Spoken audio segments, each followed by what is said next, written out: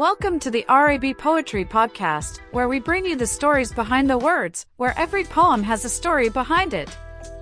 Our podcast is a journey through the hearts and minds of poets as we delve into the inspirations, struggles, and triumphs that fuel their work. In each episode, we'll feature a poem, sharing the underlying stories and reciting the most powerful and moving pieces. From various poems on wide variety of topics and rising poets and authors, our podcast is the perfect companion for anyone who loves poetry and the power of words. Whether you're a seasoned poetry enthusiast or just getting started, you'll find something to love on the RAB Poetry Podcast. So tune in and let the stories of our poets take you on a journey of inspiration and emotion. Listen to the RAB Poetry Podcast, available on all major platforms now. Welcome to Fandom Power.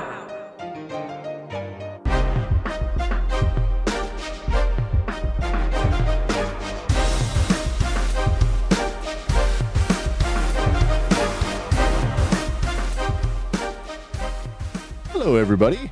It's Wes and Andy here for Fandom Power, and we're trying something a little different today. I don't know if you kind of look around behind us, but it's a little bit of a different scenario today. We are not in our normal broadcast location. We are now actually we're giving this a first go from my new home studio. So hopefully this comes across all right for you guys. And if you're just jumping into the stream now, today what we're going to cover, last weekend we saw the big global online event over at Warner Brothers and DC Comics. That's the DC Fandom. And I thought, you know what, before this gets too cold, let's take a look at some of the major announcements that came out of that. And let's kind of break some of the stuff down and talk about how do we feel about it. First off, did you catch any of it as it was airing? I did not. I went back and actually watched all the trailers and whatnot after the fact. But yeah. All right. You know what? I'm the same way. I was definitely. We got comments already. Hey, it's our good friend Mark. Hello, Mark. All the way out in Nova Scotia. Welcome to the show, sir. We are talking today about the DC Fandom event from last weekend, where there was a lot of announcements made with regards to upcoming superhero stuff, which is the stuff that we kind of jive on.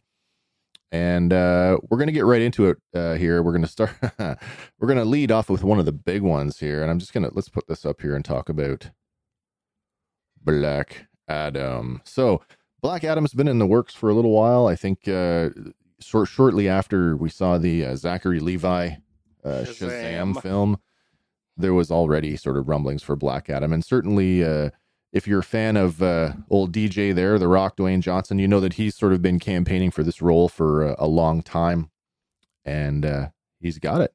Mm-hmm. So he's banking on this, though. Like with his comments saying, you know, the power hierarchy in the DC universe is about to change, and you know that puts him at the top. Well, it definitely raises some questions about which version of Black Adam are we going to see in this upcoming film, because traditionally, or I should say historically, early Black Adam is like well into villain territory. Yeah, it's not until much later on where I guess he drifts more into anti-hero. Yeah, sort of gray areas. Anti-hero / gray. Yeah, that's probably a better word for it. And there's some evidence here in the trailer, we're going to get into it, that sort of suggests maybe what version of the character we're going to get. And I'm going to be totally transparent here. I am not so versed in Black Adam that I pretend to know everything that's going on here. I'm kind of discovering it with everybody else as we go along. Yeah, same here. But I want to talk about some of the casting in this film. And, super excited to see that Pierce Brosnan's showing up here as Dr. Fate. Mm-hmm. And I'm not, super intimate with Dr. Fate, but they've teased him a lot through the CW shows and whatnot, but they've never seen him full bore into him. We've seen him before in stuff like the Justice League Unlimited Yes. Animated series. I'm not. Did he show up in Young Justice? Not too sure. So, in a nutshell, is essentially this. Well, I mean, several people have been Dr. Fate, and they're all kind of tied to this helmet that he wears, and essentially the helmet possesses the body of the wearer and bestows them with like incredible power. Dr. Fate power. Yeah, so like cosmic level. Yeah. Or near cosmic level power. Like Dr. Fate can like hang out with guys on a level like the Spectre. Yes. So if you're not familiar with Dr. Fate, at least what he looks like, this is fairly modern take on Dr. Fate. And of course there's that golden helmet, and we get this really, I guess we can kind of call it sexy. Maybe. We get a sexy shot of the film helmet. Presumably they're doing, I noticed something as I was putting this together earlier this week when I was looking at the Peacemaker stuff. Have you seen the Suicide Squad yet? I have not seen it yet. But you've seen the marketing materials for it. Yes. So, I mean, John Cena's character, Peacemaker, has a really, really shiny helmet. Yes. That's all done in post. Really? Yeah, the actual prop is pretty dull. Yeah. So there we go. We've got 007 himself, Pierce Brosnan, showing up as Dr. Fate. I should say that the film sort of acts as a quasi Justice Society film because we've got some other people coming in here. Namely, we've got Aldous Hodge here, who's showing up as Hawkman. Now, Aldous Hodge, if you're not familiar with him, he first showed up in Die Hard with a Vengeance as a young teenage actor. He played the character Raymond. If you remember Die Hard with a Vengeance. More recently, you may have seen him in Straight Outta Compton as MC Ren, and he played Jim Knight in One Night in Miami. So, Aldous Hodge is going to play Hawkman. Again, it's not 100% clear which version of Hawkman we're going to get. Because they've already dumped one into DC's Legends, and he's come and gone. So, I mean, I don't want to get really deep into Legends of Tomorrow because I was a major fan for seasons 1 and 2. And then after that, it kind of went bleh. Yeah, it's coming back around. I think because they know that the hammer is about to drop. looming. So might as well drop it with some gusto. But again, we get this tease here. We get a little Hawkman tease with the sigil. And man, that looks pretty cool. It almost looks like a take on the Blackhawk logo. Almost similar. But not surprising though that they've stuck with this. Like the DC EU, if anything, is certainly criticized for muted tones and sort of bringing the color palette way down. And they don't disappoint here. But it's cool though. I mean, look at the rivets on there. The rivets are like the paint is worn on them. There's some wear on the belt, on the buckle, and on the straps. So maybe this is an older version of Hawkman. Like, could be. We're talking the Justice Society. We're talking the precursor to the JLA. So we're talking like the golden age of comics. Yeah. Which is pretty much the 1940s. Yeah, 40s, 50s. 40s, 50s, right. So we're gonna add to our Justice Society. We're gonna add in this person. This is Quintessa Swindle, and they are playing Cyclone. So another character that I just don't know anything about.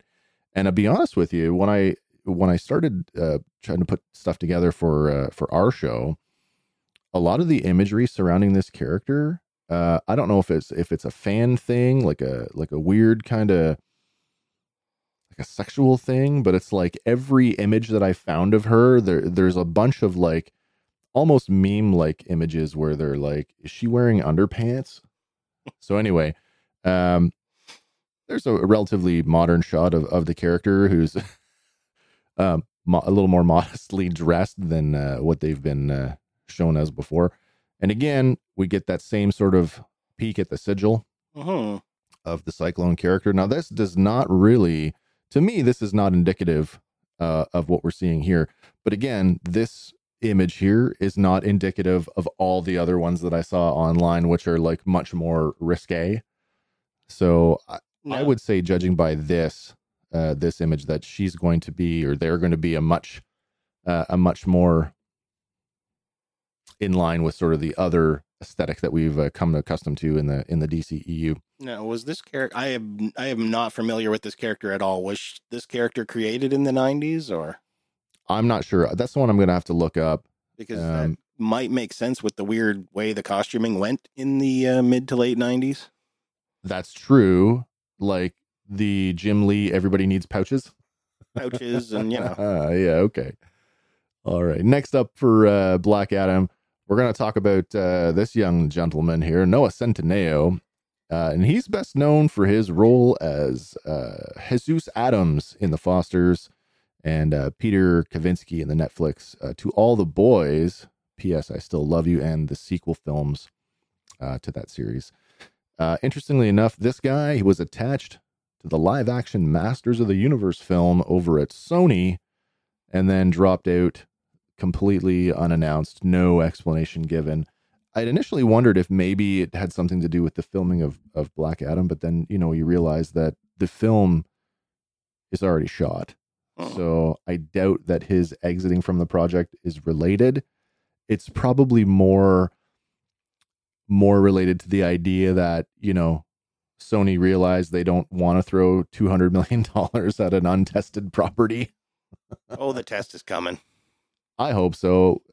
Lots of good stuff going on with that property sort of on Netflix right now. Yep. And we're all kind of hungry for that live action film that we kind of have always dreamed about. Because let's be, as much as I love the Dolph Lundgren film, it wasn't really He-Man. Okay, well, there is that. So Noah Centineo, he's playing a character called Atom Smasher. Not really familiar with Atom Smasher. How about you? Not that I can recall. So I immediately I see this guy, and this is where I kind of was latched onto the He-Man thing. I'm like, well, this guy, Noah Centineo, he's gonna have to bulk up if he's gonna, because he was supposed to play He-Man, and I'm thinking, okay, so like now he's playing a guy who's equally buff. I don't know about you, but I don't see it. And I know that the padded suit thing has come up quite a bit, especially in the DCEU. I know Zach Levi got highly criticized for his muscle suit. And he had some fun with it too, because he was like, it's me. It's also a suit, So Atom Smasher. Well, they can do wonders with digital these days. Well, this is it too. I mean, if you're watching any of those other, are you watching The Boys on Prime Video? I am not up to date on it. But have you started it? Yes. Okay, so I mean, lots of muscle suits there. I mean, Homelander is like, and even that, it looks okay. It looks okay. So I mean, who knows? But if they're gonna do a big bare-armed dude like this, he's gonna have to do something.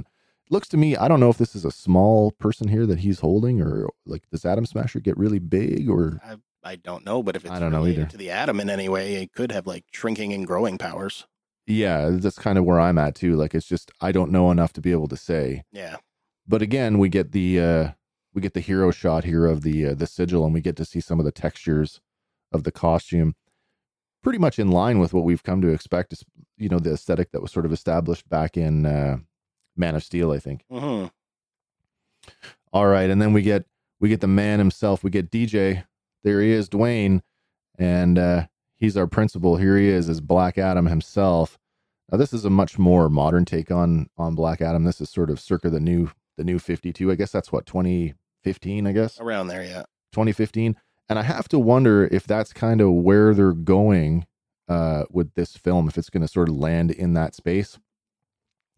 But pardon my next shot here, because when you're trying to screen cap this stuff and it's like shot after shot after shot and it's really fast cuts, sometimes you don't get the most flattering shots. So I wanted to get the costume shot, because there's a couple where we get to see it pretty close up, and this was the best I could get. Sorry for the gratuitous butt shot, unless of course you like the gratuitous butt shot. Somebody just gave us a like. So. Someone gave us a like, yeah. So, and it's our friend Keith. Hey, Keith, thanks for the like, and hope you're enjoying the show. If you're just joining us now, we're talking about last weekend's DC Fandom, and we're talking about some of the highlights that's coming out of DC Comics and Warner Brothers in the near future. Talking about Black Adam here, Dwayne Johnson, nice close-up here of the Black Adam suit, and yeah, it's very reminiscent of the Shazam costume. Mm-hmm. I'm going to assume that capes and cowls and hoods and stuff are probably going to be, there's probably going to be some post-production there. Well, in the final shot of the teaser footage, you do get to see him all cowled up and kind of floating.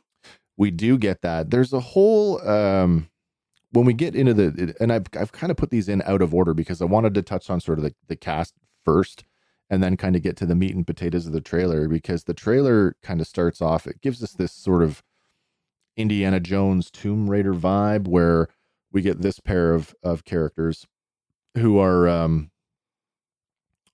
you don't really know what they're doing at first. It looks like they're obviously in a tomb of some sort or some underground place, exploring some forgotten temple, right? But let's talk about these two characters for a second, because they're not really, we don't really understand sort of the ramifications of who these characters are. So the woman on the left-hand side of the shot, that's Sarah Shahai, and she's playing a character by the name of Adriana Tomaz. And so anybody who's familiar with the Black Adam lore may recognize that as the character Isis. So Isis is actually Black Adam's wife. Huh. Or I should say Adriana Tomaz is Black Adam's wife. Sarah Shahai, if you're wondering where you've seen her before, she was best known as Danny Reese across 32 episodes of Life, and she played Kate Reed in 23 episodes of Fairly Legal. This is not her first role for DC, though, as she did voice Killer Frost in an episode of Young Justice. Nice. So as I was saying before, although the character is Black Adam's wife, it's unclear if the film will follow suit, because she gains her powers through the amulet of Isis. And that amulet is imbued by Shazam himself. So we haven't seen Shazam since the last movie, The Wizard. Not really sure how that's going to play into form. But here's the thing, right? We're talking about Black Adam at the beginning, who's typically or has been a villain, anti-hero, and then a hero. I mean, if they're taking this from the perspective that Adam is going to be a hero, keep in mind he's been imprisoned for like thousands of years, right? Yeah. According to sort of the New 52 version of the character, it's Isis that actually influences his mindset, because a lot of things, you're locked up for 3,000 years. The world moves on without you. Your sort of worldview may be a little bit out of touch. So for him to wake up in the modern world, which he's going to, there has to be some reason for him to want to shift attitudes.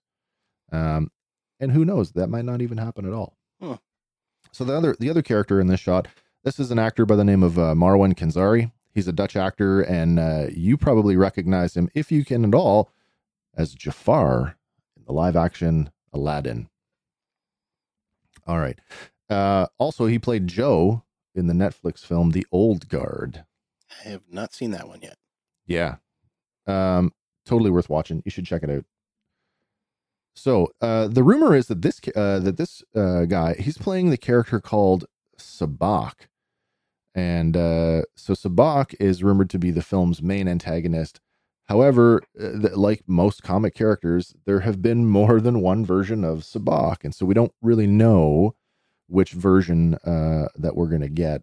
But one thing is clear, Sabbac, just like Shazam and just like Black Adam, he gains his powers by also speaking the code word. You know how like Shazam was like a code word for all of like the gods? Yeah. Mercury, Hermes, like all that stuff. So this one, Sabbac, is actually the code word, and it's Satan, Am, Belial, Beelzebub, Asmodeus, and Kratos, which, you know, suggests that his powers are demonically fueled. All right, so then we get a shot in there of what's called the Crown of Kandak. And this sort of sets us up to know that this is the version of Black Adam he was a ruler in ancient times. We see that shot of him. It looks like an Egyptian kind of, like Kandak looks basically like Egypt. Yeah. But it's a little bit different. So the crown is definitely an indicator that this is where he is. And then we see later on in the trailer, we see that Isis, she speaks the word, speak my name, gives off the old Shazam, and boom, she frees Adam from his prison that he's been locked up in, for thousands of years. What's not clear is what's going on after that. And I still think that this is in the same sequence. We get this whole thing where Adam's being attacked by people, mercenaries. I don't know if they came with Isis and Sabbac, or if they were, using them, chasing them. Who knows? But we get this like really cool display of, the Black Adam, the Shazam power, the electricity. In fact, if you've watched the trailer, this guy essentially gets vaporized. He turns to dust. Yeah. And then we get the usual sort of superhero tropes, I'm bulletproof. You can see he catches the bullet here and looks at it.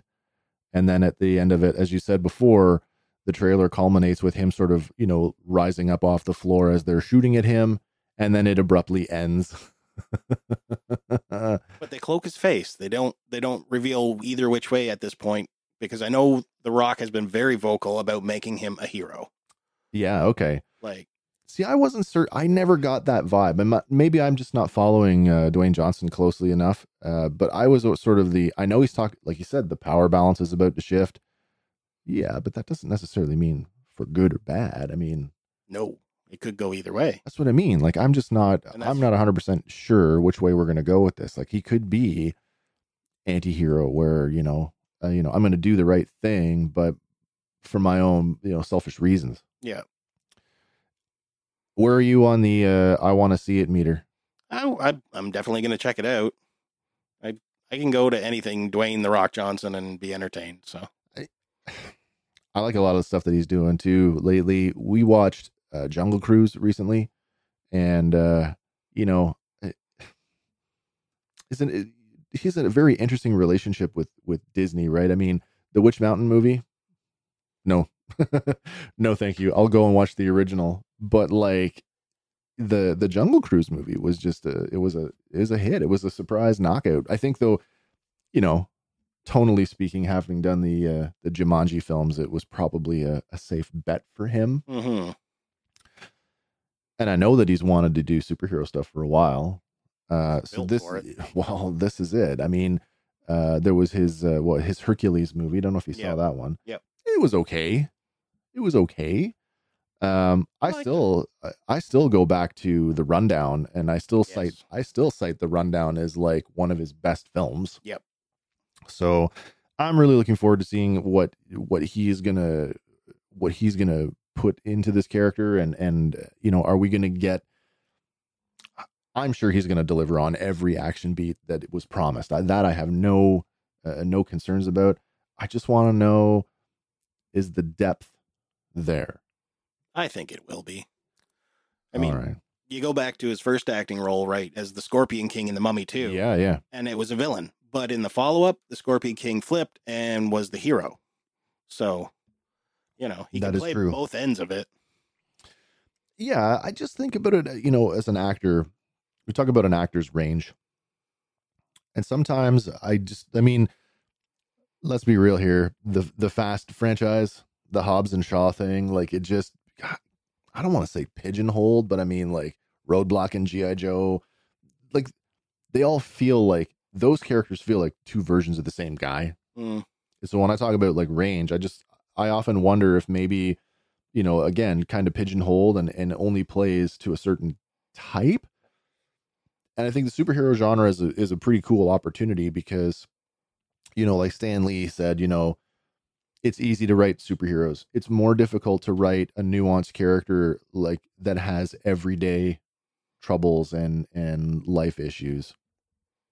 Not that he's going to simplify that much and give Dwayne Johnson acne like teenage Peter Parker, but you get what I mean, right? Yeah. What's this guy going to be like after being in prison for 3,000 years? And, like there's a whole lot of things that have changed. You wake up 3,000 years later and everybody you know is dead. You know, that's a major impact on a character. So I'm curious to see if Dwayne can pull off a little bit more range. I got faith in him. I mean, from his wrestling years to his Hollywood years, like from the Rundown to the Tooth Fairy to Be Cool. Okay, so Be Cool is actually one of my favorites as well. Yeah, because it takes him right out of his normal Hobbs. Oh yeah, big time. Huge. All right. Let's move on to our next one. Are you following any of the CW shows? I am. Okay, so I was sort of all in on Arrow, and I bounced in and out sort of as the seasons waxed and waned, but I did get through every piece of it. And then Flash came along, and Flash was this like super refreshing. It was so much lighter, and it was just a lot more fun. I don't know if I can say that, if that's the right word for it, but it just felt tonally lighter. And it's had its ups and downs. And I think, I mean, everybody's bailed on the show now. So, I mean, it's who's left. Oh no, Grant Gustafson's still there. And he's still there, but Cisco left. He just left. And now Killer Frost is leaving. Tom, Canadian, he directed a few episodes. Reverse Flash, Harry. Okay, yeah. Tom Cavanaugh. Yeah. He left the show. So it's like, oh, why are these people bailing? Are we sure he's left the show? Because at the season finale of last season, he's back in it. As a regular or? Possibly, because he sets him up to be like, you know, the villain for the season going forward. Oh, maybe I'm going to have to catch up again, because I kind of lost interest there for a little while. Like when Cisco kind of gave up being a hero. Yeah, that was a bit weird, but. Remember back in season 1? Sort of. Let's go all the way back to season 1, and let's remember the Flash suit. Yeah. Like, how hot was that leather bag he was wearing? It's come a long way, though. We've seen the leather suit. By season 3, I think he'd moved into a fabric suit. Yeah. But he still had the leather cowl for a while, which was really off-putting. And then they did away with that, and now he's got like a full fabric, although it's probably a molded headpiece with fabric stretched over top of it.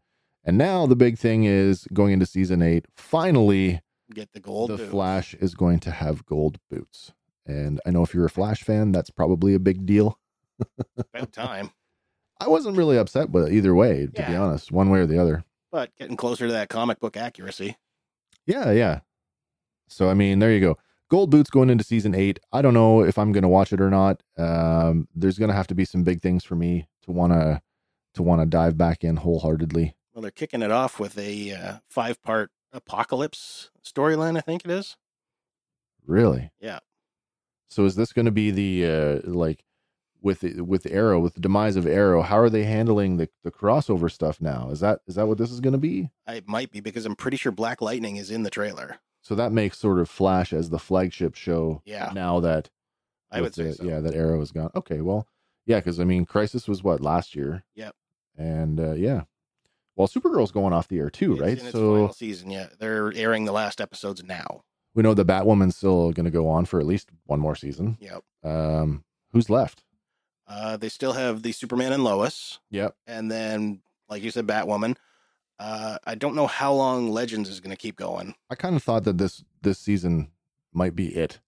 It's possible. Because Sarah Lance and her girlfriend just got married. Yes, they did. Yeah, so I think we were kind of, I don't know if we can tell any more stories there, really. I mean, for me, after they, I know he's a total copycat character, but when they dumped Rip Hunter, I was like, come on, you just got rid of Doctor Who. That's who he is. I mean, he's the Doctor Who character of the show. Well, in the last episode, they did tease a possible return. See, now you're killing me. Now I got to go back because they've got the stuff. They're in a spot right now that when the Wave Rider has been destroyed, right? And they're trying to figure out who did it. So there's this entire table full of suspects, right? And Rip Hunter is one of the names. Okay, fair enough. All right, we're gonna move on now. We're getting away from TV here for a second. We're gonna go back into the movies, and this is another one now. I'm looking forward to this one. I know I criticized the first film, But let's look at Aquaman and the Lost Kingdom. You know, as I said, I criticized the last movie. Talk about range. Going to go back to an actor's range. Jason Momoa in this movie, in the original film, I said Aquaman was an opportunity for Jason Momoa to play Jason Momoa. And I stand by that. I thought, it was fun. It had lots of action, and I really liked that. But, I mean, he wasn't Aquaman. He was Aqua Bro. You know what I mean? Yep. Right. So... the cooler version that everybody needs to see. Aquaman is a cool character. And, I mean, the character gets ragged on so much. Looking at you, Big Bang Theory. Yeah. And it's difficult to tell really cool Aquaman stories for a wide audience because it's such a niche character. I mean, he lives underwater, and this fascination with Atlantis and the Lost Kingdom and all that stuff. I totally see sort of where maybe some of the inspirations are coming for this movie, and I hope that there's a little bit more to this one. I know the last one was big in terms of like scope. We got that undersea battle that made the Lord of the Rings battles look like a skirmish. So hopefully this one will deliver. So again, we got James Wan coming back as our producer director, and we got obviously Jason's coming back as Arthur. He's a bigger, much more expanded role in this movie because I think he had a lot to do with sort of some of the story ideas and some of the production details are on him. Now the biggest, I think, I put this one out of order. Hold on a second here. I'm going to switch this up. I'm going to drop down here to go to this guy.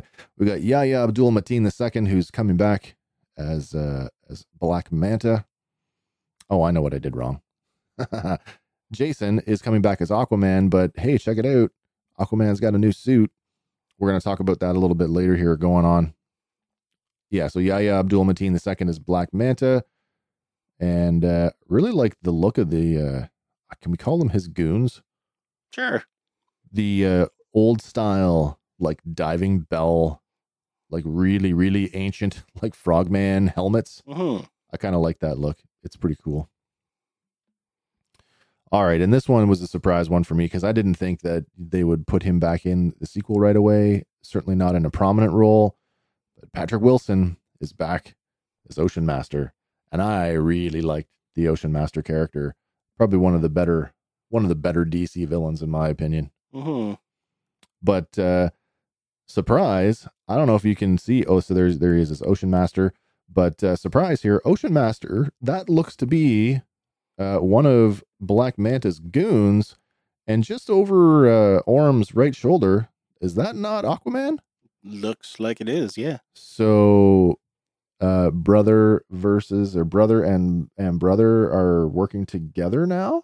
The enemy of my enemy is my friend or something? Possibly. I'm not sure. But I am excited to see him come back because I quite liked him. No word on whether Volko is coming back. Kind of hope he does, but we get this really cool flashback sequence where, hey, we're going to see King Atlan, and I'm not sure if that's not the Trench. It's possible. Looks kind of like the Trench fighting behind him, so I presume that this is a flashback. Unless there's time travel in this movie, I can't see him showing up in any other way, especially seeing as he's wearing the traditional the green and gold. It is comics, so it is. Nobody's ever really dead. That is true. I should point out that Aquaman and the Lost Kingdom is still quite a ways away at coming in at next December 16th, 2022. So they should be starting post-production here pretty soon, pretty much, take a year for post-production and reshoots and stuff to get any of that put together. And moving on, of course, Mara is coming back. Amber Heard's Mara. I guess they did not bow to fan outrage. Yeah. I mean, we're not going to cancel everybody. You think they do, but then they don't. Well, how come I can't get my Jack Sparrow back then? What? Isn't Johnny Depp out? Out of what? Jack Sparrow. Oh, I didn't know that. I guess maybe. It's all spinning out of this situation. I knew that there was a legal issue, and I knew that he had lost a court case, but I don't know. I don't know what to believe. just because a court rules something doesn't mean that something didn't happen. It just means it wasn't criminal. True. Excuse me while I sip on my coffee here. Check in with our comments here right now. Hey, Facebook user, you say that he can talk with fish. He absolutely can talk with fish. That was actually a pretty cool moment in the first film. A young Arthur standing at the aquarium and summons the shark, who obviously we saw hit the glass. And that, but is that a power that's really useful when you're on the surface? Maybe. You got some fish that can walk. Walking fish? Well, creatures that can walk anyway. Well, in the comic books, I guess so. Well, no, crabs walk, lobsters walk. That is true. Oh, yes, crustaceans. I guess they're sea creatures. For sure. We have an entire kingdom of Atlanteans that are crustacean-based. Yeah.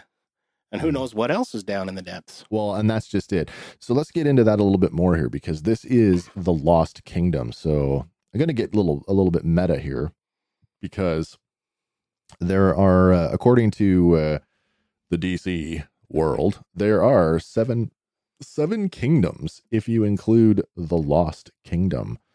Now, I mean, we can attribute that to a couple of things, and we can go to the old idiom, sailing the seven seas, which kind of makes it one kingdom for each of the old seven seas: the Aegean, the Adriatic, Mediterranean, Black Sea, Red Sea, Caspian Sea, and the Persian Gulf is thrown in there for kicks. It could also refer to nowadays, the modern oceans. And I kind of think that that's more likely the case, because we get that sequence. Oh, where is it here? I got to find it. We get this scene, which is, we didn't see this in the first movie. A lot of what we saw was like North Atlantic kind of stuff when Aquaman was visiting his dad. And then we got to see some of the, the bright, vibrant Mediterranean blue-green oceans. We never did see cold Arctic/Antarctic waters. So I kind of think that maybe the seven kingdoms, that the seventh kingdom might actually be linked to somewhere cold. Probably. And I think they're going to do like the whole journey to the center of the earth spin on it, where it's like this impossible like environment to travel through, that it's like deadly, but then when you get there, it's beautiful. Gateway to paradise. Right. Because there's also this like mystery island. I mean, it totally has that, like it's got a big volcano in the middle. Yeah. So no surprise. I think we are going to revisit some of the places we've been before, like the Desert Kingdom, which is one of the Atlantean kingdoms. It just dried up. Maybe they just need more information from that temple. Maybe. But like I say, the movie's still a long ways off. So all we have really to go on is a lot of concept art. I presume that that's Aquaman with the trident, but then again, it looks like the costume is suggestive of maybe one of good Lord, Ocean Master's minions. And then is this a new vessel for not Ocean Master, Black Manta? Maybe. Is that a Black Manta submarine? Or maybe they're using it to lean heavy into the mysterious island. And it's got a Nemo. Look at the eye on that. That looks like the Nautilus, right? With the big eyeball on it. Yeah. And then we're going to get some, obviously we're going to get some action shots. I think that's Aquaman there fighting some kind of weird jellyfish. And then what? Like a steampunk? Can you have steampunk underwater? Sure. There's steam vents underwater. It'd be bubble punk? I don't know. All right. So yeah, you get that, like I said, you get that that ocean shot where I don't know if that's Arthur or Orm diving in there or just another Atlantean. What are they doing there? Presumably they're searching for the Lost Kingdom. Why are they searching for the Lost Kingdom? I have no idea. To save the narwhals. I guess so. But a lot of the stuff was out of order, and I tried, now this is just me taking a shot in the dark here, but I tried to rearrange some of these next shots in order because I think that they are all the same place. I think this island might actually be sort of the gateway to the Lost Kingdom. And you've got that big volcano, you've got, raging waterfalls. I called this one, it looks kind of like Pandora from Avatar. And looking at those flowers now, they do kind of look like those jellyfish. In a way, they do. Don't I mean the little wispies on there? They could be tentacles. Mm-hmm. And I mean the scale of those two individuals in the shot. Who knows? It could be the same thing. Yeah. There's a big waterfall there, rocky. That looks like a building in the background. Well, maybe it's not a waterfall. Maybe that's a rock. These look like kind of drones or robots or something. Maybe some like ancient century kind of things. Mm-hmm. And then here we are with some big, locust, grasshoppery things. Again, in this Pandora, like, lost world sort of civilization. So I think all of these are sort of surrounding on this island. Now, is that a tree that has fallen, or is it like a sculpture of two hands coming together? It looks like, I think it's some kind of statue, really. Yeah. And I'm not certain what it is. You'd half expect to find King Kong on the other side of it. Well, yeah, exactly. So this, I was going to go and get an image. Like we talk about, Aquaman getting sort of made fun of, right? And one of the traditional like images is the Aquaman rides a seahorse.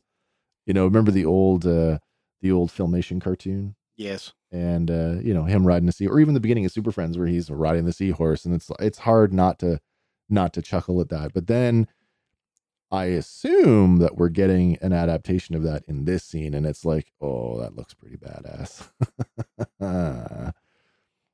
All right, so I want to talk about the suit here for a second, and I made some notes about it here. Where are they? Here we go.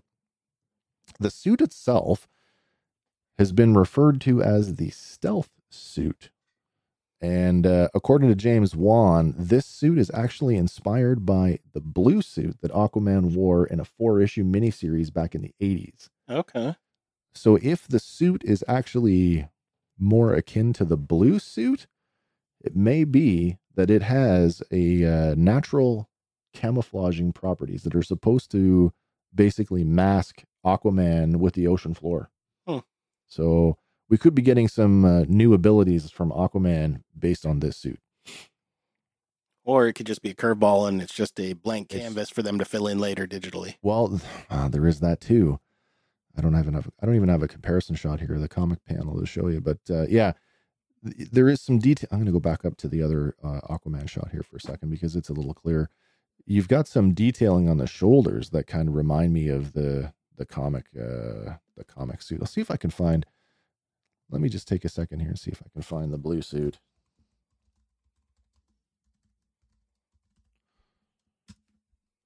There we go.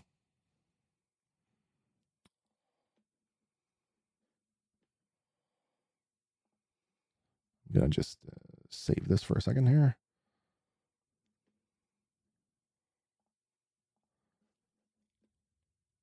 Awkward silence. I know. Talk amongst yourselves.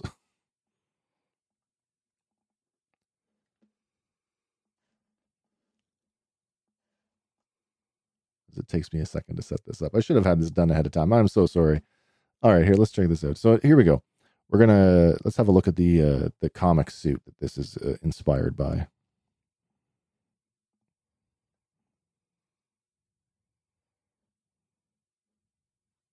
I'm not even sure if that's oh, maybe I turn off this overlay here. There we go. There you go. There we go. Now we can see it. So there's this is the blue suit that the stealth suit is inspired by, and I dig it. It's it looks like something out of the 80s. Mm-hmm. I can totally see why they went for a more subdued black, stealthier looking thing, but it's still okay. I mean, I can buy this. Yeah, it looks a little bit Ocean Ripley. Or yeah, it does, doesn't it? Blue Flamey. Yeah. All right. Well, so there you go. Where are we talking here? Just a second. Close that. All right. So Aquaman and the Lost Kingdom, December 16th, 2022. We still got a ways to go for this one.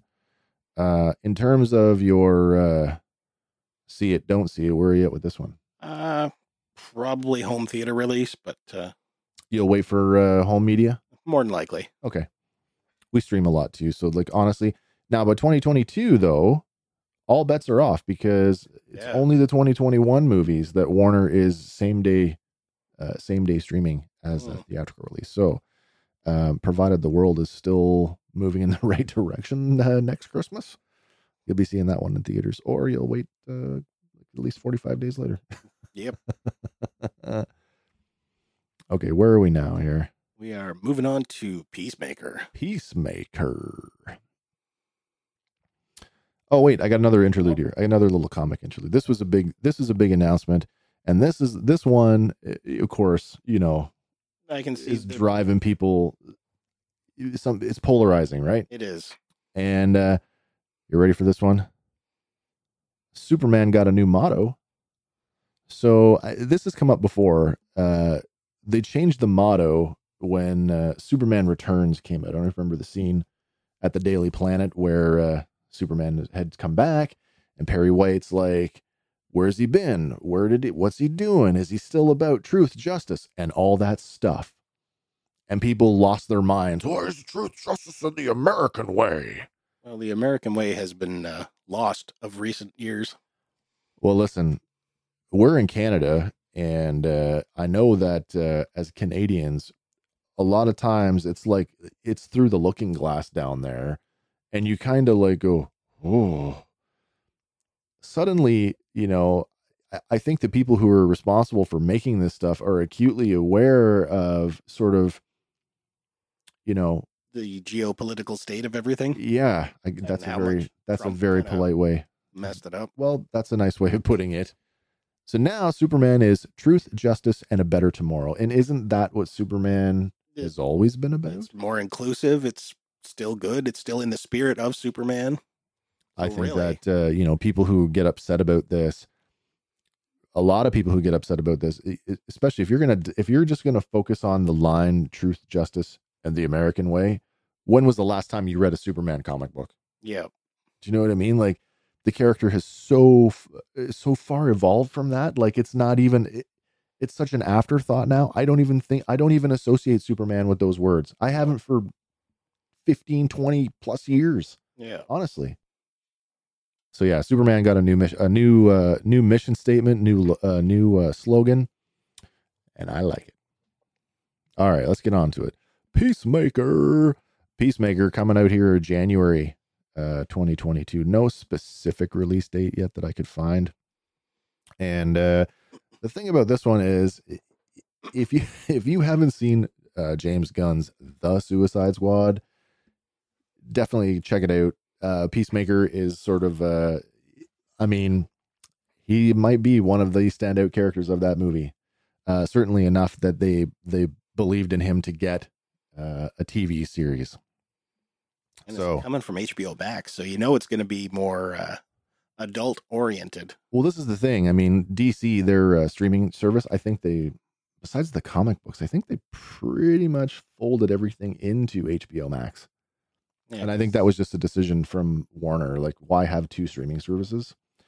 That being said, though, as it is an HBO series, they can do some pretty brutal stuff. I was going to say, they can do adult stuff and not have to worry about sort of ratings issues. All right, John Cena is back again as our title character, the Peacemaker himself. Funny little thing there, a little Canadian connection there to this series. In the trailer, we see that Peacemaker has just woken up. He's still in the hospital that he was left in at the... Oh, spoiler for you, Andy. Peacemaker goes to the hospital. Uh-oh. He was shot by... oh, my God. Bloodsport shot him. We thought he was dead, but then we see them in a little bit of a post-credit stinger that he's still alive in the hospital. So clearly now he's woken up, and he's starting to get back to the world. He steps out into the hallway and he runs into this janitor who's played by Rizwan Manji. And for those of you who are fans of Schitt's Creek, you may remember him as Ray Butani, the real estate agent from Schitt's Creek. And they have this really wonderful line together. He's like, "Hey, I'm in here because I got injured." He's like, "For what?" Like, superhero stuff. And he's like, "Well, what superhero are you?" He's like, "Peacemaker." He's like, "There's no superhero named Peacemaker." Totally dismisses him and laughs. It's a great little moment. And then, of course, so here's Peacemaker. This is what he looked like in the Suicide Squad. And I put this up here to highlight it. It's not only can you see what the character looks like, but also to illustrate that it looks like at some point over the course of the, I think it's 8 episodes that we're getting, he gets a helmet upgrade. So there's something going on there with this helmet where they've notched out the center part of that, I don't know what you call it, the rim of the helmet. And they've added some lenses, looks like red lenses, into the helmet itself. So Peacemaker's going to get a helmet upgrade. Well, he is going to work for some new people. They can provide him with some new tech. That's true. I understand that this is still a version of Task Force X, but it's not directly controlled by Amanda Waller. The other thing is there's a shot of Peacemaker and a character Vigilante. Vigilante, it looks like they got like the buddy. It's almost a bromance going on there. The vibe I get, like Vigilante just wants to hang out with Peacemaker. Yeah, don't worry about him. It's just him. Yeah. So I mean, I don't know if I got the shot of him hiding behind the dumpster. I don't think I did. But we get. Hold on a second here. We get. Yeah, there he is, hiding behind the dumpster. Hey, who's that? Oh, that's just Vigilante. He's just trying to help out, right? So like he ends up becoming part of the team. But this is now I'm gonna try to say his name properly, and I don't want to screw this up. I checked it out last night, so it's Chukwudi Iwuji as Clemson Mern. Now, Clemson Mern, there's not a lot of information that I could find about this guy, except that he's a middle-aged mercenary who's been hired by Amanda Waller to lead a version of Task Force X. And based on what happened in The Suicide Squad, I presume that he's sort of the Rick Flag stand-in character for this, for the series. We also get Jennifer Holland coming back as Amelia Harcourt. Amelia and her partner, John Economos, who were part of the revolt against Amanda Waller, ended up getting basically shoveled off to babysitting duty. And sort of this is the Amanda Waller's retribution against these two, is that they have to babysit Peacemaker. So we're going to see them come back. And then we get a new addition to the team. We get Danielle Brooks as Leota Adebayo. Now, you might remember her from Orange is the New Black. Probably, yeah. She was Tasty in Orange is the New Black. Awesome role for her. Awesome actress. I think she's going to be amazing in this. Still don't know what her role is, like what her role to the team is. But here we are with what I've called Team Peacemaker. Far left of the shot there, the giant bald eagle, which has just been affectionately named Eagly. James Gunn actually went on the record and corrected HBO and Warner Brothers. Warner Brothers put out on their social media, they said Eagly, but they spelt it wrong. And then James Gunn himself came back and corrected them. So the trailer doesn't really give us a whole lot. It gives us a bunch of shortcuts of like obviously Peacemaker getting out of the hospital and then sort of getting back into, fighting form with the help of Vigilante. You're one of the greatest, whatever. And so they have that little moment where they're shooting, and then the team gets kind of put together. And as they're riding in the back of the van or whatever, you get Clemson Mern, who basically tells them that their first target happens to be a United States senator and his family. But we don't get any other details other than that's how it starts out. But at some point, Peacemaker has to go home. And when he gets home, we actually find out that Robert Patrick, the T-1000, Robert Patrick, is actually playing his father, plays Augie Smith, which is, of course, Peacemaker's father. Now we get this little thing here. And this character I know nothing about. I had to look him up to figure out who he was. It's a guy by the name of Judo Master. And he's going to be played by a Vietnamese actor, Nhu Lee. There's not a lot going on for this character. We don't really know what his role in the series is going to be, whether he's an antagonist to the team, to Peacemaker. Presumably he is, but he looks a lot different than his comic book iteration, which presumably is a martial arts master. I mean, they're just kind of leaning. I don't, going to take a chance here. Like they're kind of leaning into almost to a racial stereotype. So I'm interested to see what this is going to look like and what this character means to the show.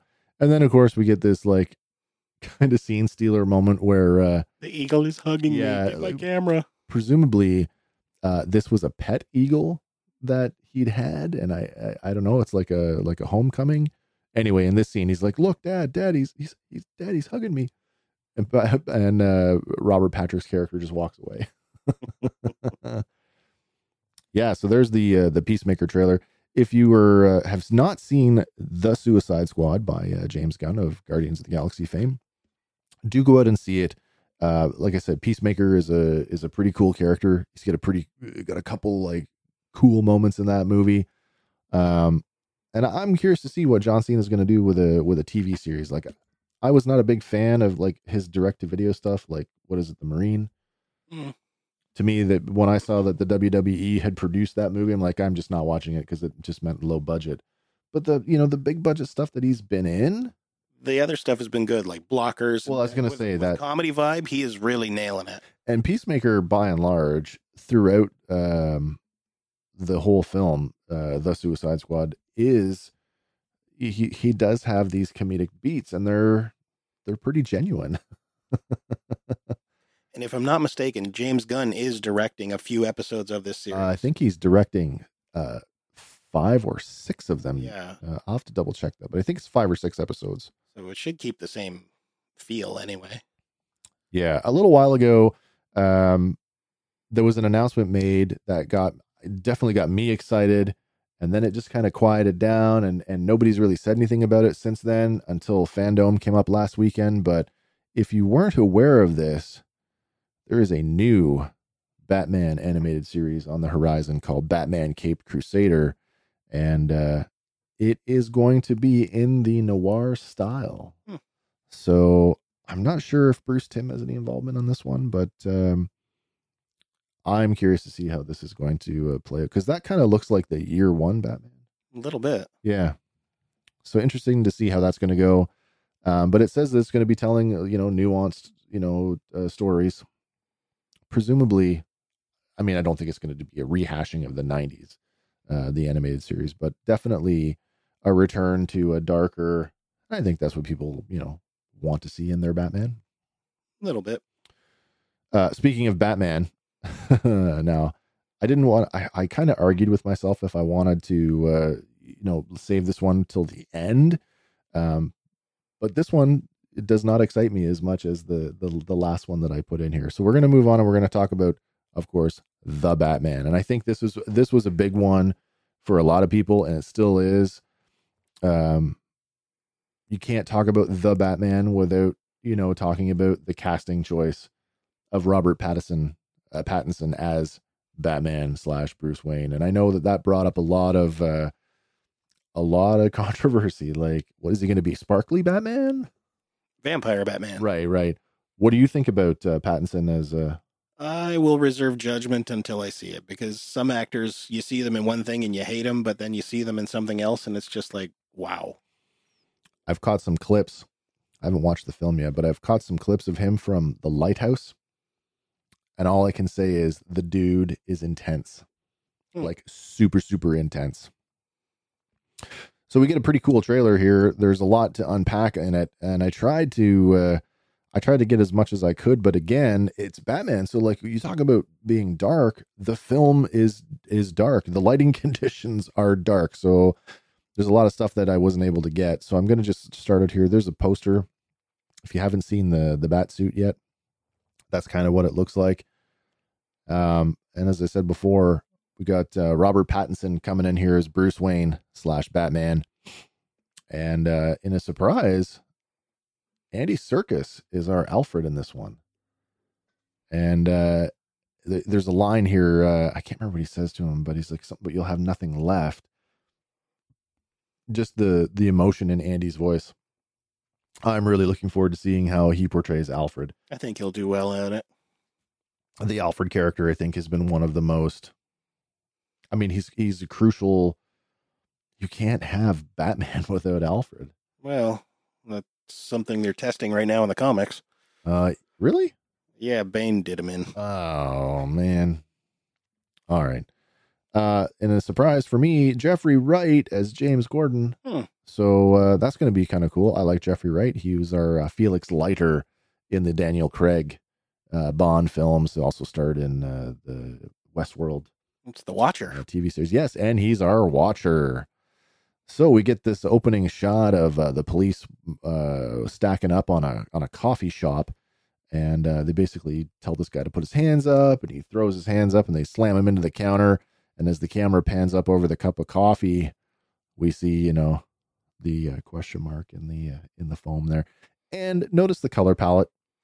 Green and white. It's green and white. So that brings us to what I think is going to be our main villain of the movie, which is Paul Dano. He's going to be playing the Riddler.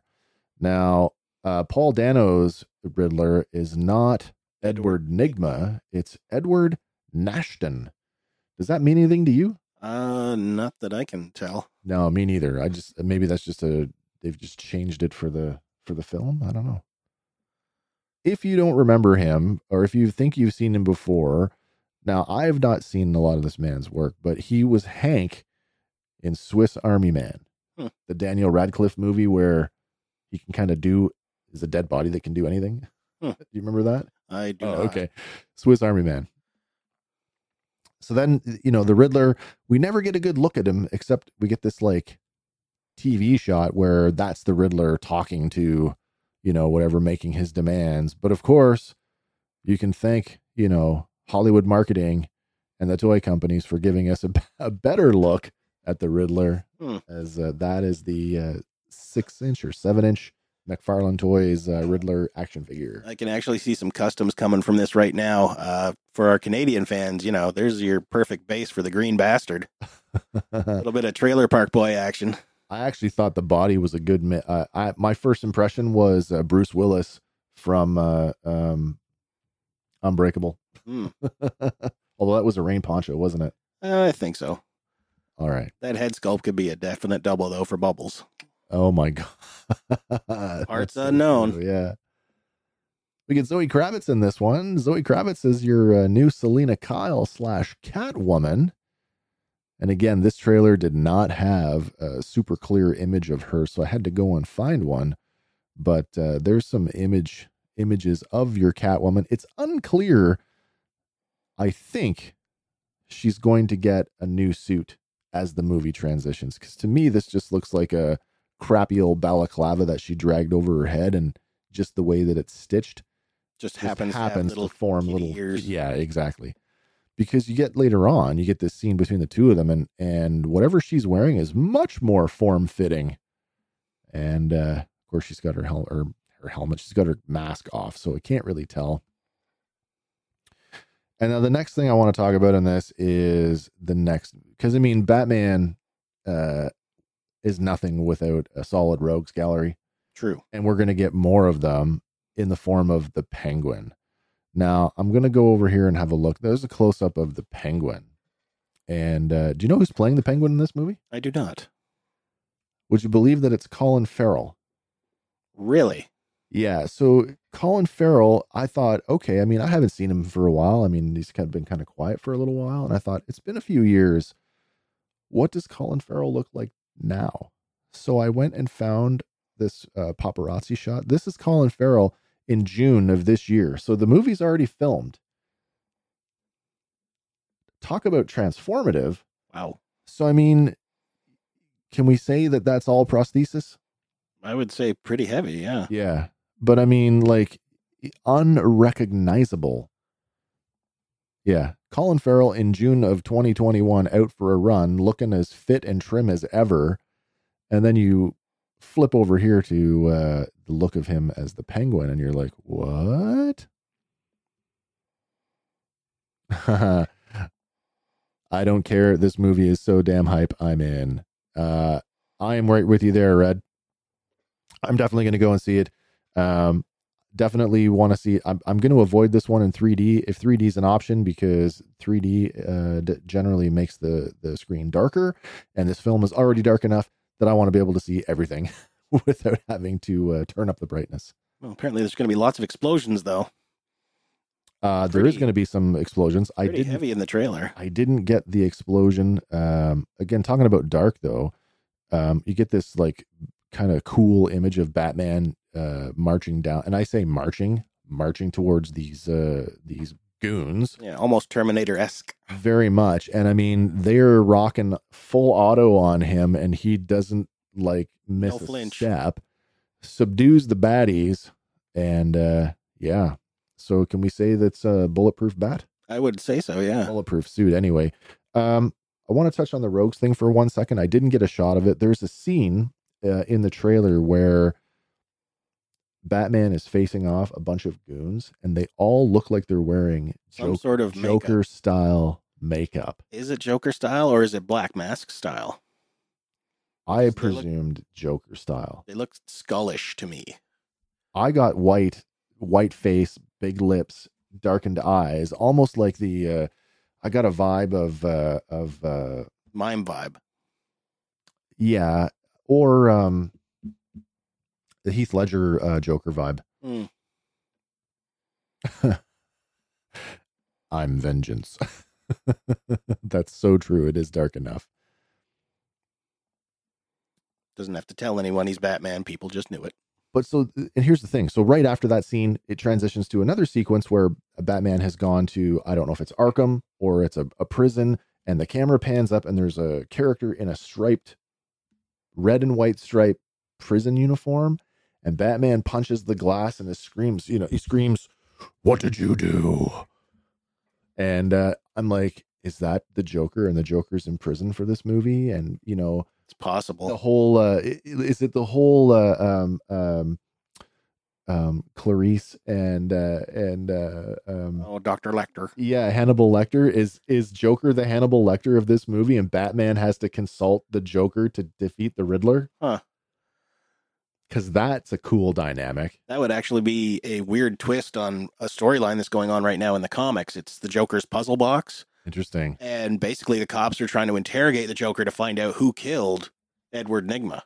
Oh, it's interesting. So, all right. So that's all I'm going to say about the Joker. I know that he has not been revealed to be a character in this film, but I would not be surprised if he turns up, like I said, in this consultant. Well, a lot of people are trying to break down that glass scene to see who is in the reflection. Oh, so I don't have the time or the energy for that. I just want to have fun with this stuff.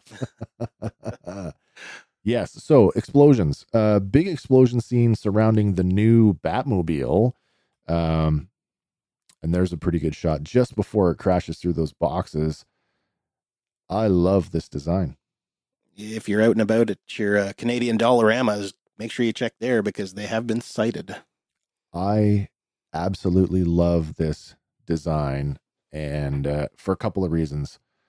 This, more than any other Batmobile, harkens the most back to the 66 Batmobile. Think so? Oh, look at the front end of that. I love it. There's, even you could make an argument, like where the windshield wipers are, the wipe marks are almost indicative of the domed glass of the 66 Batmobile. Fair enough. The shape of the hood, sort of the headlights are recessed, like the hood creeps over them. I just love it. And then you get from the back end, come on, there's your classic wingtails and that the bat thruster, as I call it. Yep. The Battleac. The Battleac. Certainly more Batmobile-esque than the Tumbler. Not that the Tumbler wasn't cool, but I mean... But it was more of a military vehicle than a Batmobile. This is a car, not a tank. Right? I mean, that's a cool car. You could drive that down the street in the middle of the daytime and be less... Well, maybe not less noticeable, but... More so. You could lose that in traffic a lot easier than you could the Tumbler. You could race that against Dominic Toretto. Oh my God. So true. Yeah, if you find it, $1.50 Hot Wheels at Dollarama.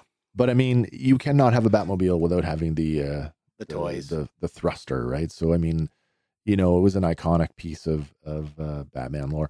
So that, and the big explosion is chase sequence. It's the Penguin. He's being chased by Batman, and there's a large explosion. I don't know if it's a truck or something. Maybe gas truck or who knows. And he's like, I got him. Finally got him. And then the Batmobile jumps through it, and the look on his face, the what, as he speeds up and ends up flipping his car. I was going to say, he goes to pull a pit maneuver on the Penguin and overdoes it and rolls him.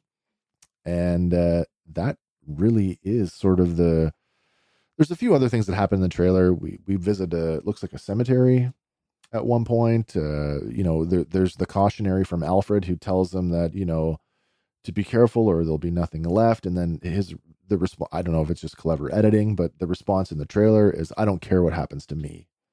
So I should have got that scene with the glass, because there's one other thing I want to talk about.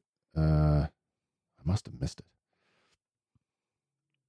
When he punches that glass, looks like there's some kind of like wrist launcher.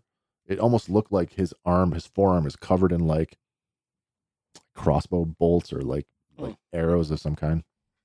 More Bat toys. Yeah, but it's a new take on gadgets that we haven't seen before, because usually the gadgets are, I mean, the grapnel gun obviously is a classic one, but like the utility belt, right? Another iconic thing with Batman is it's always something that's concealable. He's got to pull it out. We don't really see like strap on like external. Yeah, it's usually pieces. Just the three blades. Yeah, exactly. Which I think in one where you could remove them and they became batarangs, right? Yeah. You could throw them, yeah. All right, so there's a quick look at The Batman. Like I said, The Batman is March 4th, 2022. So it's actually not that far away. No. What do you think of this one? I'm in for it. I'm definitely in as well. All right, and that brings me to the one that I am most excited about. You would think that I would have ended on Batman, but I'm not. I am super, super, super excited for The Flash. I cannot wait to see this movie. And there's so much going on here. It's actually one of the shortest trailers that we got for the entire for the whole fandom event, but there's some really cool stuff going on here. Now, one of the biggest criticisms of this film already is this just another Batman movie with a different label on it? No. I would say definitely no. We know that this is going to be a version of the Flashpoint storyline, which in itself is super, super cool. Now, they kind of did a version of Flashpoint on the CW show where Barry went back to try and save Nora. It kind of worked, but he ended up changing some aspects. But it was weird because he changed aspects outside of the Flash show. Because Diggle had a son instead of a daughter. Yeah. Well, this one is, oh my God, I don't even know where to begin on this. There's so much going on. In the Flashpoint comic book, we go to an alternate Gotham City where Thomas Wayne has become the Batman because Bruce was the one killed in the alleyway. Mm-hmm. I'm just going to go right out there right now and say that Michael Keaton is supplanting that role. The 89 Batman is actually that. He fills that role. And I don't think I'm going to go out on further and say that it's not a time travel thing either. I know we're going to get the 89 Batman, but we're not going back to 1989. And I say that for a couple of reasons. Going to take you back to the Burton film. The exterior shots of Wayne Manor. I don't know if you've ever seen them before. It's a place in Herefordshire in the United Kingdom, and it's called Knebworth House. So there's a shot of Knebworth House, which was the exteriors of Wayne Manor.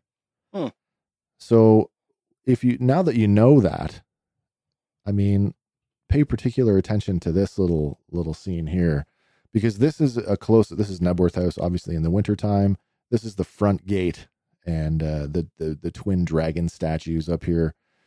The opening shot of our trailer is Barry Allen and other Barry Allen at the front gate of Wayne Manor. And I'm telling you, it's not a time travel story because that's a Toyota Prius. That is a modern Toyota Prius. They took this cab from Central City and drove it to Gotham. So that's like, oh, that's really, really cool. I'm not going to discount time travel just yet, though. I'm not going to discount time travel either because they do make that line about you can go anywhere in the time stream in any multiverse. That's what he says. You can go anywhere you want, any universe, anytime. Why are you fighting so hard for this one? Yeah. All right. Unless they found a way to exert the speed force into a car and take the car through time. Well, they did make a treadmill. That is true. So one of the things I like about this, and I mean, you can criticize it or you can take it as it is, but I was a big fan of the New 52. And I know that Flashpoint was the story that launched the New 52. So no surprise to me that the Flash costume, no longer are we seeing the, now this is the Ezra Miller Flash from Justice League, the cobbled together speed armor, the space suit, as it were. Because that's something that they didn't really focus on in the movie, was that suit was made with like space alloys that he had stolen. Yeah, so it could resist the heat. Yeah. I love the look of the New 52, and I think that this kind of really leans into that. Presumably this is Barry standing in front of his childhood house. I would think so. I would think so as well. There's a voiceover here from Michael Keaton, as we were talking about, you can go anywhere, anytime. What makes you, want to fight so hard for this one? But he also says, if you change the past, you change the future. And is that not the 89 Batman cowl smashed on the floor? Kind of looks like it. And that's definitely blood. So what's going on here? Is this one of those cautionary, like in Justice League when they went into the future? When Darkseid invades, is that one of those? Who knows? Or could this be literally Warner Brothers and whatnot resetting? Well, that's the thing. To usher out the EU Zack Snyder universe. Well, but it doesn't. And this is why I say that it doesn't usher it. Okay, so maybe we can now tell stories outside of that without being held to it. But this story sets up, I mean, this movie is essentially it's our Loki. Yeah. It's our Loki. It opens up the DC multiverse to tell true multiversal stories without being, held to one or the other, where we can have anything goes. People can jump in and jump out sort of as is needed to facilitate the story. And I really think that that's what's going on in this movie. I presume that that's Barry and his mom. And I think, judging by the hairstyle, that it's can we call him the Prime Barry? Barry Prime. Barry Prime, I guess that's what we'll call him. But yeah, so it goes back to save mom. We get some cool imagery of him painting the lightning bolt on a boot, like spray painting. But then we get this cool shot of like the ring. So that now the question is, where's that coming from? Reverse Flash from the future. Maybe. But then we get this like wicked hero shot of, there's a full body shot of, New 52 Flash. You can't tell me that's not New 52 Flash, or even Rebirth Flash, who looks very much like New 52 Flash. Mm-hmm. But it certainly looks like the waterfall for the Batcave of the Dark Knight version. It does look like that, doesn't it? So speaking of the Dark Knight, we get that big reveal where Batman kind of walks up. So clearly this is the Batcave, because there's the waterfall in both shots. Yeah, but the 89 one didn't have a waterfall. He drove through this weird hologram cliff. Oh, that's right. It was the Dark Knight that had the waterfall. Well, maybe there's some creative license going on. I think so. Probably. So then we get this, like, now I don't know if these two scenes are intrinsically linked. But then, as Batman walks up to the edge of the catwalk there, the camera changes over and we get a shot of Barry, and Sasha Calle's Supergirl. And it's not plainly obvious that that's Supergirl, but if you've seen some of the marketing materials or I guess they're not even marketing, it's some of the leaks that have come out of this movie, we know that is Sasha Calle's Supergirl. And he basically says, "Are you in?" And yeah, I'm just like, oh, it's so good. But for anybody, I'm gonna not to be a bad spoiler, but I'm going to. That's not a bad spoiler. All right, let's bring this up so people can see this.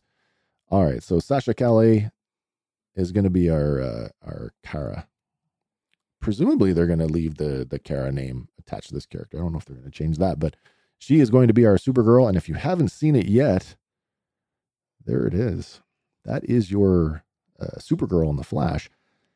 Interesting that the costume shares a lot of the textures of the Man of Steel and the Justice League costume, and certainly the S. It's the same S. Mm-hmm.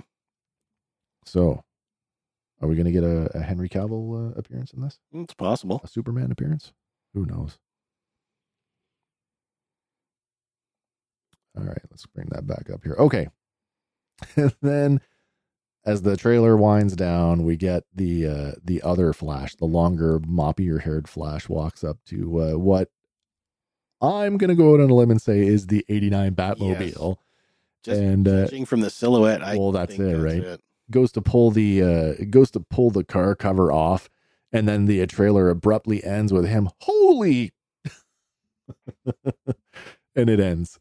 So there it is. That is the look at the Flash. Now that's going to be November 4th, 2022. So I've got a long time to ruminate on this because, man, that seems like a lot. That's still a year away.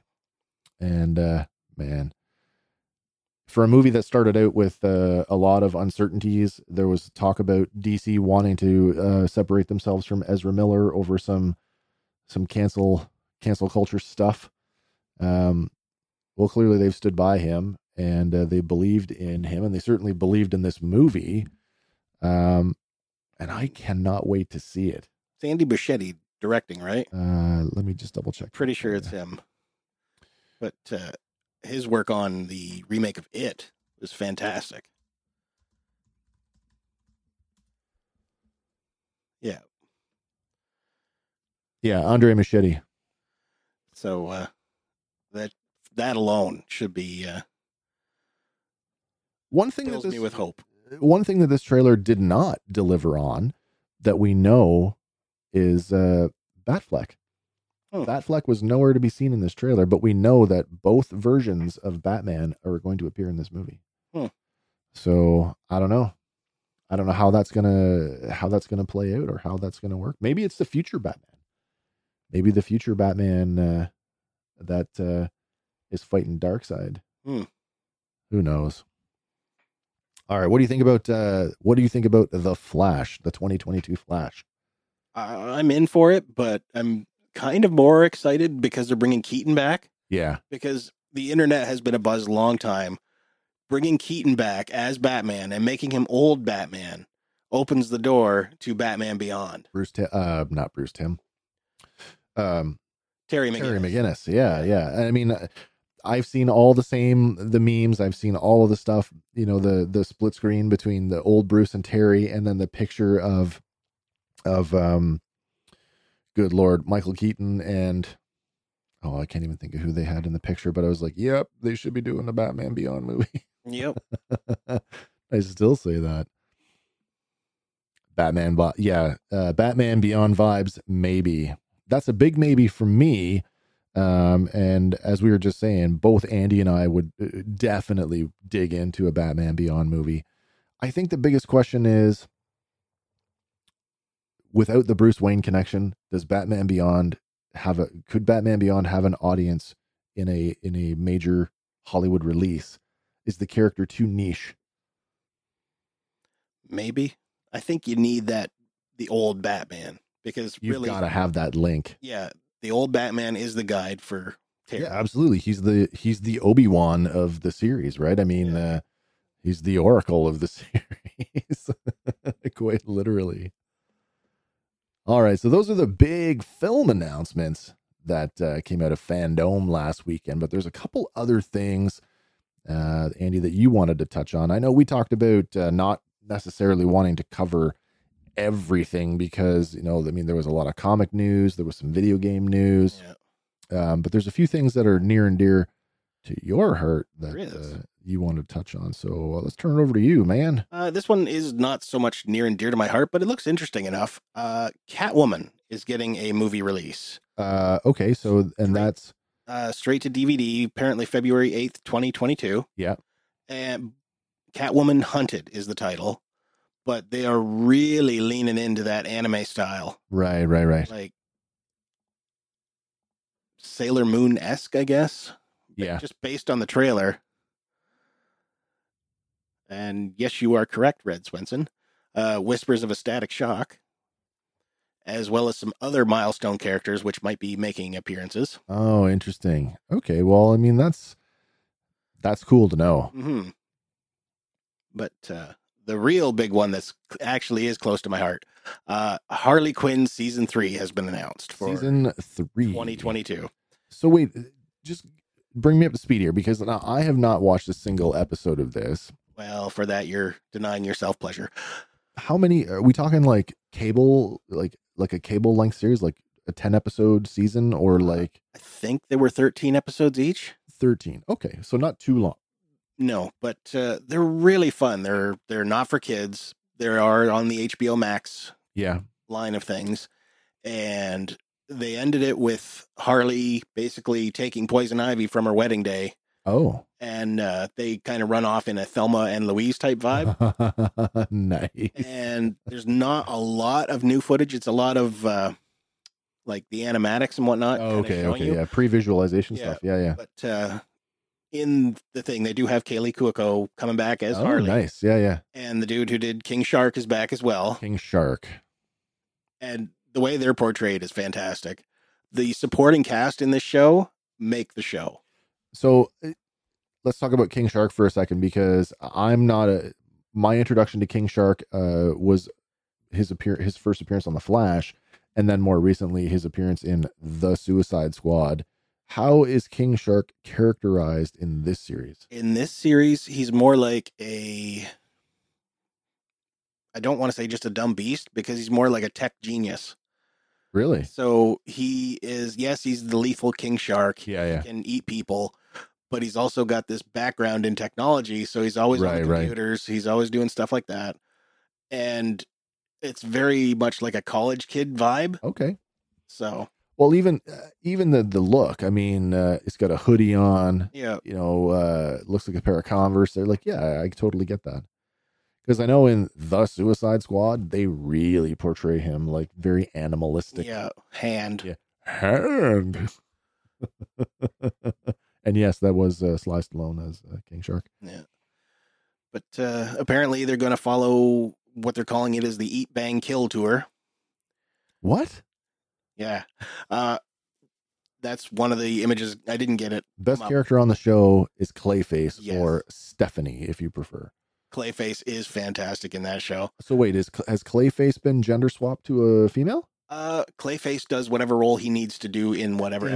Okay, well that's cool. But they're playing him up as like this Shakespearean actor, so he's not even so much villain as actor. Oh, right. Like over the top actor. So he's like Trevor. Trevor Slattery.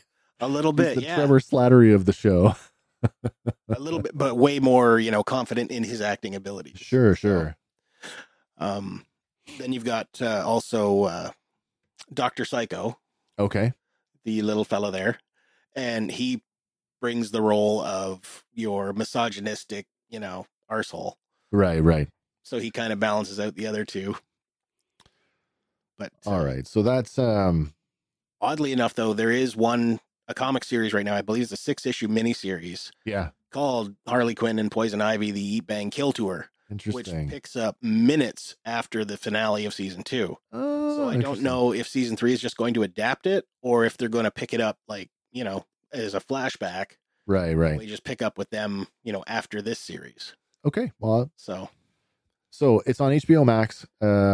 so for me, because I don't have HBO Max, but I do have Crave, and I have Crave Plus Movies. I wonder if I can watch that. I do believe it also goes to Showtime. Then no, because Showtime I'll have to pay more for.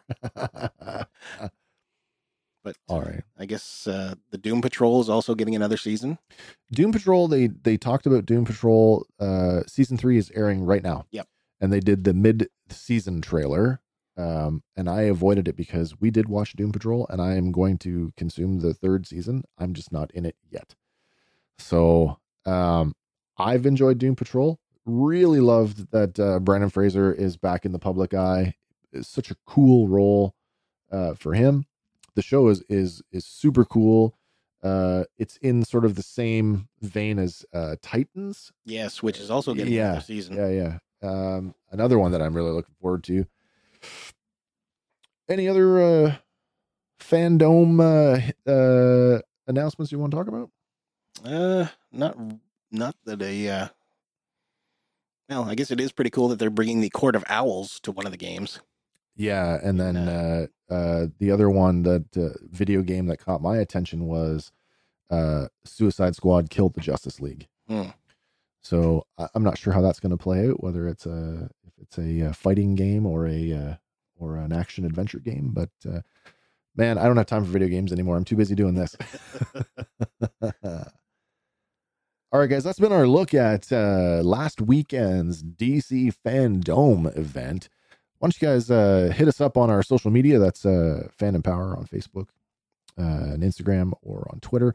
Tell us what your favorite event, favorite announcements were from Fandom. Did we miss something that you would have liked us to have talked about? I'm sorry if we did. Let us know your thoughts on what's going on in the upcoming world of DC Comics and Warner Brothers Pictures. And don't forget to share the show with like-minded people who you think are going to like our show. We're really trying to make a push. We've basically been at it for a year now. Yeah. And hence the transition for me anyway into a new home studio, because I feel like I'm going to be at this for a while. So we could really use the help and support, especially where our YouTube channel is concerned. You can catch us at Sawcast Productions on YouTube, and we'd really appreciate the viewing hours to help us push over that monetization threshold, because the more support we get from you, the better quality videos that we can produce. So as always, you can find us where podcasts are found. We're pretty much everywhere now. Mm-hmm.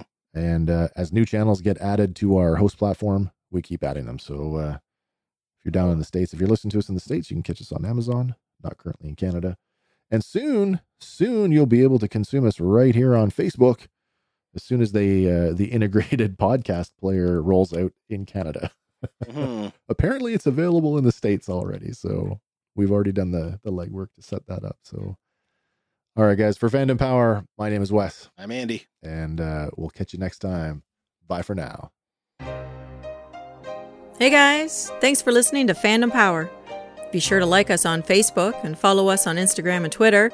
Stay tuned for our next episode, where we'll be talking about another one of your favorite fandoms. Fandom Power is a Sawcast production.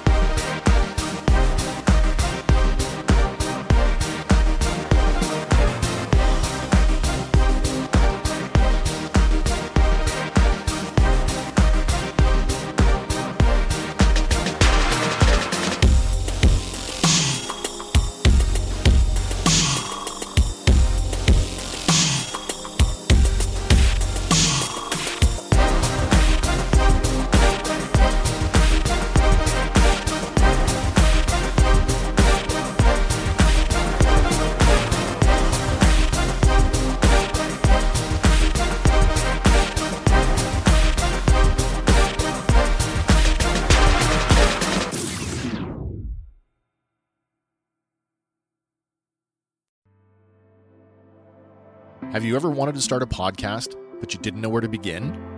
Maybe you'd like to try podcasting without having to invest in any recording equipment. Do you have an idea for a show, but you're not sure how to develop it? Let Sawcast Productions take care of all of that, so you can focus on what it is you want to say. Sawcast Productions offers podcasting solutions ranging from recording and basic editing to fully produced episodes complete with all the audio embellishments of a broadcast quality show. And when your show is ready, Sawcast Productions can distribute it too. Contact us online today. So, what do you want to say?